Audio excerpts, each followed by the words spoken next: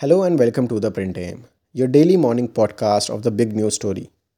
I'm Shyamnandan Upadhyay, journalist at The Print, and today we will discuss how Nepal journalist Joseph Nathan got Charles Sobhraj caught. On 1st September 2003, the serpent slithered into Kathmandu and wound his way to a gambling den. By chance, Joseph Nathan was also there, seeking an altogether more prosaic pleasure, a late dinner after a long day at work. One of the world's most notorious serial killers, suspected of having murdered more than 20 backpackers on a hippie trail through Asia in the 70s and the 80s, Charles the Serpent Sobhraj was a compulsive gambler and had come to the casino after checking into a hotel downtown. Although Sobhraj, a French citizen whose full name was Hachchand Bhawnani Gurumukh Charles Sobhraj, had exchanged his trademark beret for a baseball cap and was in casual attire, Nathan, a journalist, had no trouble recognizing him. He looked like Sobhraj. He was playing Baccarat, and I kept looking at him. Nathan, editorial advisor to the Himalayan Times, the newspaper that would go on to break the story about Sobhraj being in Kathmandu on 17th September, told the print over the phone. I was quite certain that it was him, but at the same time, I wasn't sure.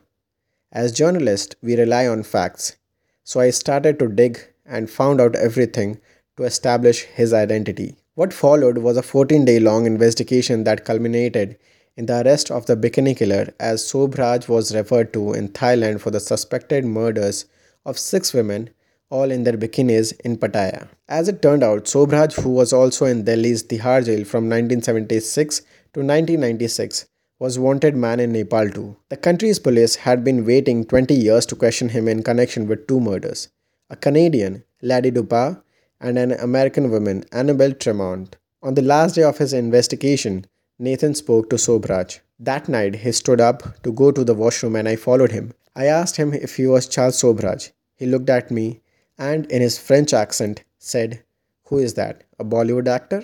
Nathan said, laughing. On Friday, 2 days after Nepal's Supreme Court ordered his release, Sobhraj will walk free after spending 19 years in Kathmandu jail. His release from jail came on the back of a petition from his legal team asking for a concession because of his age and good behavior. Even though Sobhraj was arrested after the Himalayan Times published the report, the 2021 British crime drama series The Serpent, based on Sobhraj's life and his eventual arrest, doesn't mention this fact. In Nepal, Sobhraj has been serving two life sentences of 20 years each for the two murders. Although life sentences in Nepal can run up to 25 years, the country allows inmates who have shown good character and have completed 75% of their jail term to be released. Once he spotted Sobhraj, Nathan asked some friends at the casino to cater to all the killer's needs so he would spend more time there. In order to find out where Sobhraj was staying, he also asked the casino staff to arrange for a cab to take him back to his hotel.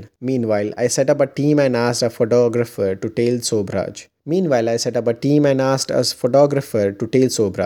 The photographer followed him around in Tamil, Nathan said. I ordered to gather more evidence of Sobhraj's identity. Nathan approached the hotel authorities for his passport details. He was a walk-in guest and had not submitted his passport to the management. But when I asked the management to help, they got me a copy.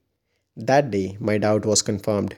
He was traveling on his own passport but had fudged his identity on the hotel register. He'd checked in with the name of C. Gurmura, Nathan said. Nathan's team began tailing Sobhraj and met many of the people assisting him with logistics, including the local guide he'd hired. We spoke to people from the hotel, his cab drivers, and the local person taking him around. We were told that he was in Kathmandu to set up a mineral water plant, Nathan said. For 14 days, Sobhraj and Nathan frequented the same casino. I went there each night to watch him play. The casino staff told us that he played Baccarat but placed small bets, Nathan told the print. Just a day before the story was published, he went up to Sobhraj. He was reserved, didn't talk much, Nathan said.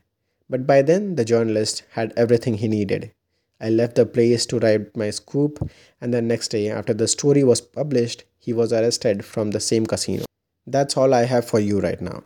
I am Shyamnandan Upadhyay bringing you this podcast, The Print Aim. Do log in every morning at 8 am to listen to the best news analysis from the Print's team. We'll be back tomorrow with a new episode.